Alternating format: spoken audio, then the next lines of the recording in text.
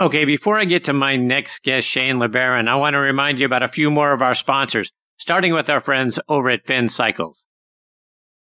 Are you like me, always considering new golf equipment, maybe a new driver? Well, let me reset your thinking because I discovered Square's golf shoes.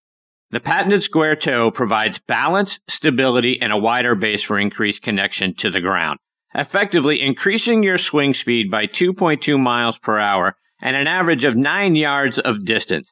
Independent testing proves it. That's right. It's proven in science. Go to squares.com, that's SQAIRZ.com, and get Square's 30-day money-back guarantee. Use promo code DISTANCE for $20 off. Remember, distance comes from swing speed, and swing speed comes from your connection to the ground. And folks, I wouldn't tell you about it if I didn't experience it for myself. I've never felt more stable in my golf swing, which allows me to swing faster and launch it further. Squares, the distance golf shoe. And folks, this segment of the show is sponsored by our friends over at the PGA Tour Superstore. This segment of the show is brought to you by the PGA Tour Superstore. See why golfers everywhere are proud to call PGA Tour Superstore their golf pro shop. Visit them online at PGATourSuperstore.com. Now back to Chris and more of the show. Now back in next on the tee with me is one of the top instructors in the game and another great friend of the show, Shane LeBaron. Let me remind you about Shane's background. He's from Lincoln, Nebraska. He played his college golf at Oklahoma State and then Methodist College in Fayetteville, North Carolina. After college, he played out on the mini tours before deciding that teaching the game was where his heart is at. He became the assistant golf professional at Blue Hills Country Club in Kansas City in 1998, where he learned under PGA Hall of Fame instructor Stan Thirsk. From there, he moved over to become the lead instructor at Shadow Glen Golf Club in Kansas. 2002, he moved over to Hilton Head, South Carolina, where he worked as an instructor at both Moss Creek Golf Club and Belfair Golf Club.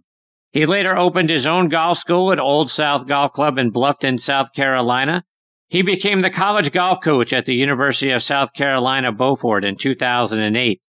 In 2012, he became the director of instruction at the Plain Truth Performance Center at Wigwam Resort in Phoenix, Arizona. And like our friends Andy Trainer and Kevin Roman, Shane is a Level 3 Plain Truth certified instructor. He's been nominated a few times by Golf Magazine as one of their top 100 instructors. Golf Digest voted him the best teacher in the state of Arizona in 2013. He's on the Callaway Golf Master staff, and Shane has now become the first director of instruction at Cherry Hills Golf Club in Cherry Valley, Colorado. And I'm very honored to have him back with me again tonight here on Next on the Tee. Hey, Shane, thanks for coming back on the show. Chris, thanks so much for having me. How are you? I'm fantastic, Shane. How are you, my friend? It's been a minute since I got to talk to you. Catch us up, especially now that you're out there at Cherry Hills. Yeah, life's changed a little bit. It's pretty neat. Very interesting how this all came about. I was pretty happy. I was at the two places. I think last we talked, I was at Knollwood Club in Lake Forest, Illinois, and then at Mirabelle Club in Scottsdale. Wonderful place.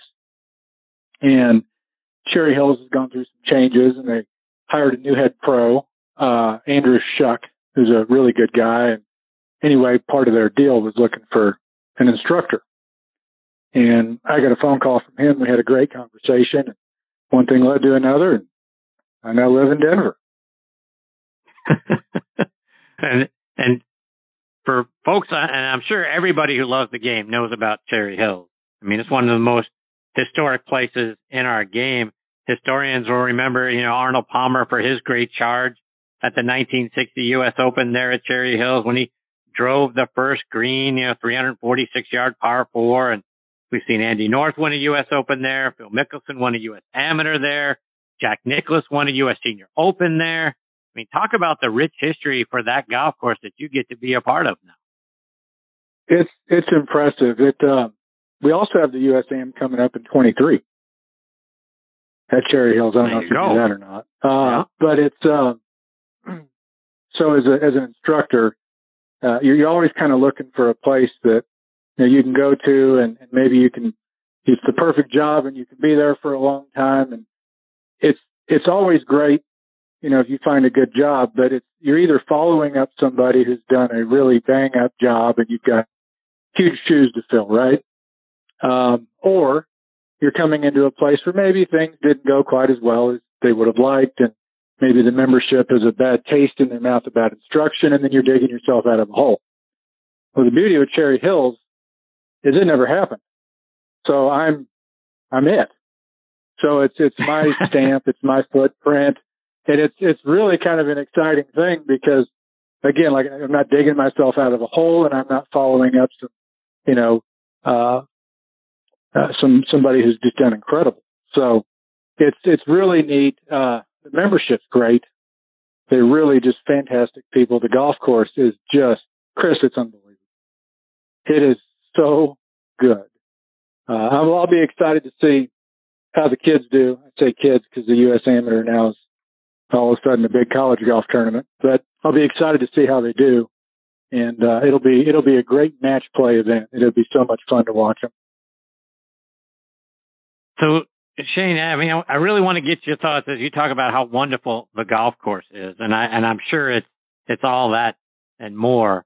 I mean, like I say, when I go back and I look at some of the historical films, obviously I took a look at Mr. Palmer's win in 1960 at the U.S. Open. I mean, he beat Ben Hogan and Jack Nicklaus. Jack was still an amateur at that point, but Mr. Hogan had an opportunity to win 17, I think, got him, and 18 sort of finished the deal for him trying to win that U.S. Open. But Jack was right in the mix there, and then obviously that great charge from Mr. Palmer. But talk about the golf course, what it looks like, and for folks that have never seen it and gone back to look, obviously we'll probably get a good look here in a couple of years, to your point, at the U.S. Am.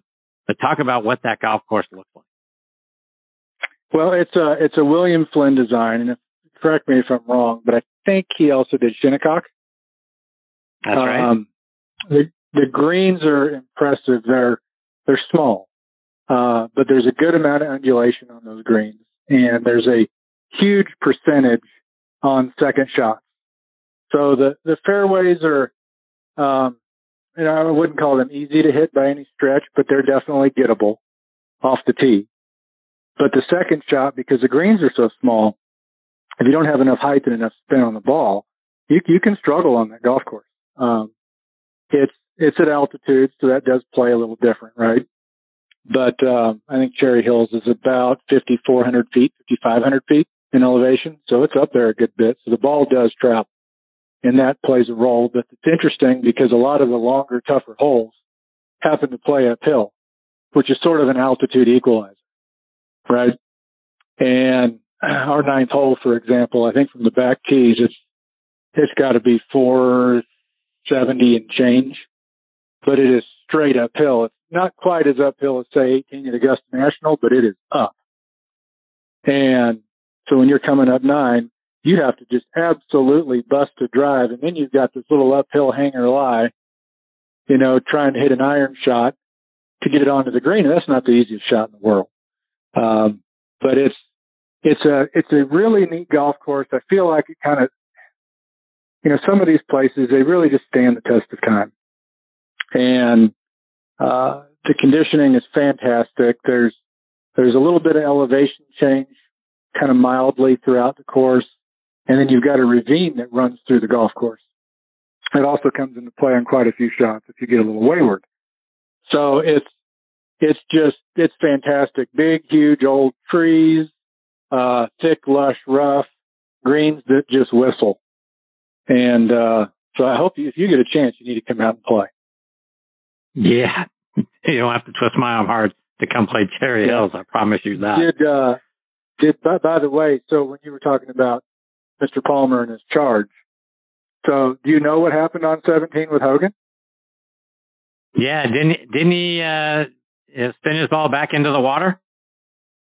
So he hit the pin on 17 with a wedge shot. 17 is an island. It's a par 5 with an island green. And he hit the pin on his third shot with a little wedge shot. And it came off the pin and went in the water, and he tried to play out of it. And he played with Jack Nicklaus. And afterwards, they interviewed Mr. Hogan. And he said, well, if this kid learned how to putt, he might win something. I think he figured it out. Indeed. But it's pretty neat to be part of at least the history going forward of this. It's just a spectacular facility. It really is. Shane, we haven't talked in the past about who your golf idols were. I know you're a fan of Mr. Hogan, but who are the guys out on tour that you really admired? So I was a huge Nick Price fan, and I've always been a fan of guys that can strike an iron, and Nick Price could just flat hit iron shots. And I think we all remember him playing those little Ram FX blades, and just firing at pins. He was just incredible with an iron. So I've always been enamored at players that hit unbelievable iron shots. I get a kick out of that. It was funny when I was at Moss Creek years ago. We had a gal that worked in the administrative part of the club.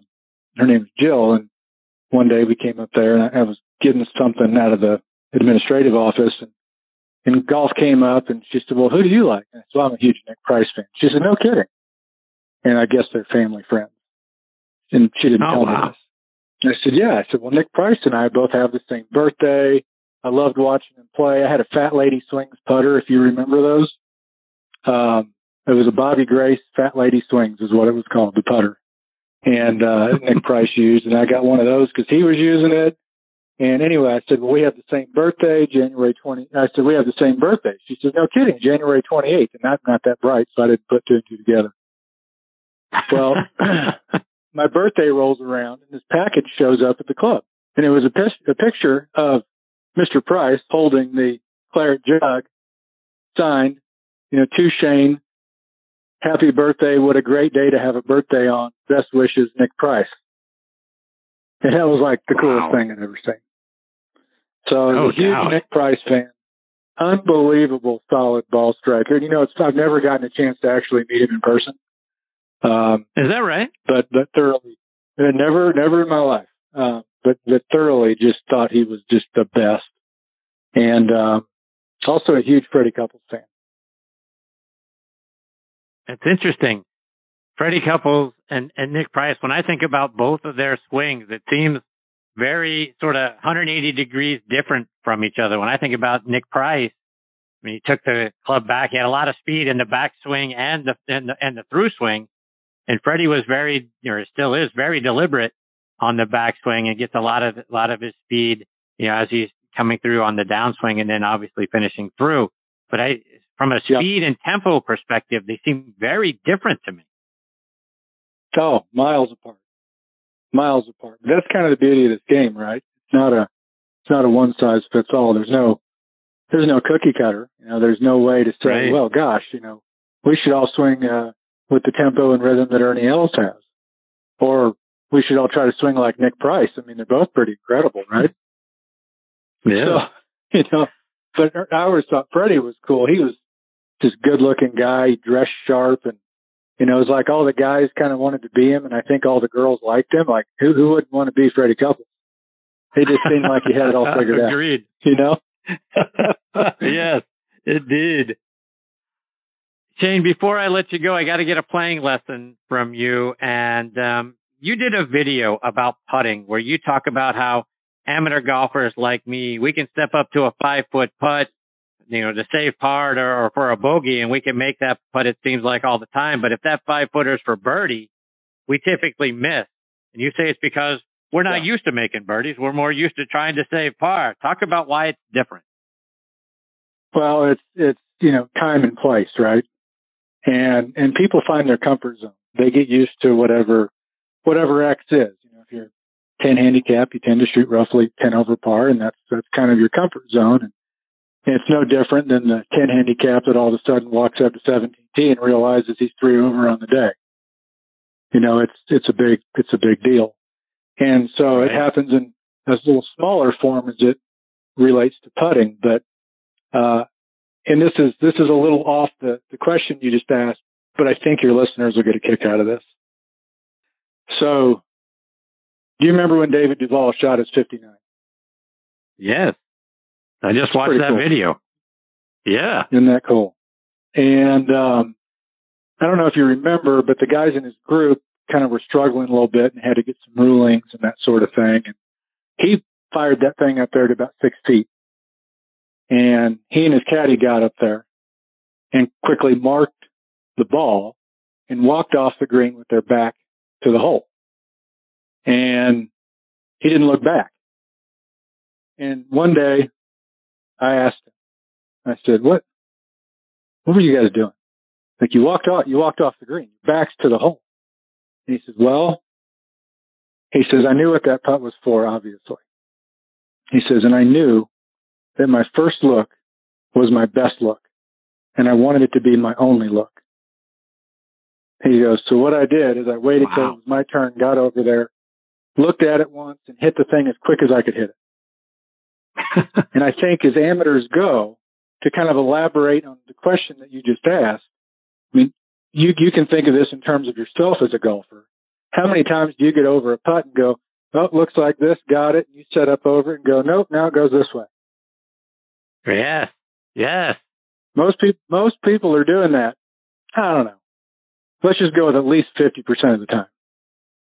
They get over it and they change versus trusting their first look and just letting it go, right? Right. So I sort of thought what David said was very genius.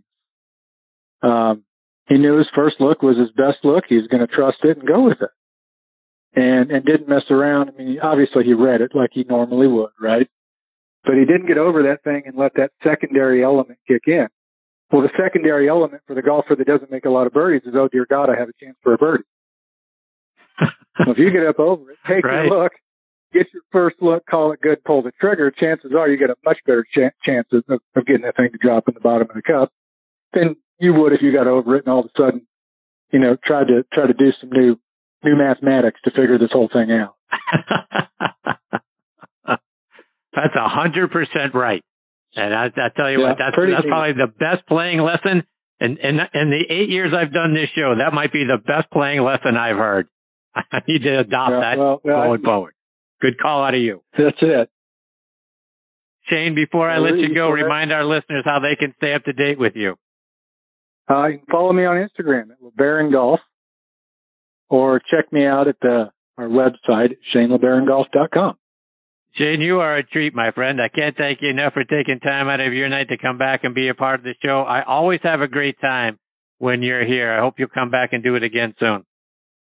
I'd love to, Chris. I really appreciate you spending some time with me. It's a pleasure to visit with you, and thank you for all you do for golf and us instructors. We all genuinely very much appreciate it. Well, I appreciate you guys. Take care, Shane. Stay safe, my friend. All the best to you and your family. I look forward to catching up soon. Thank you, Chris. You take care. See you, Shane. That's the great Shane LeBaron. And folks, that is the best playing lesson I have received on this show in 8 years. I am not going to be the guy that stops, because Shane's 100% right. You get behind the ball, you look and you make your read. And the next thing you know, you're standing up over the ball and you go, wait a minute, it's not going that way. That's why I asked earlier in the show about trying to make sure, how do you find the break? How do you read the break? How do you read the green? And that's the thing that I do to myself more times than not. I've got to read. I stand up over the ball. Now I'm looking at the hole as I'm standing, astride the ball, right? And then I say, no, it doesn't break that way at all. It breaks the other way. So then I hit it the other way, and then I wonder, I thought it broke that way. No, that is a great lesson right there. Trust your first read from now on.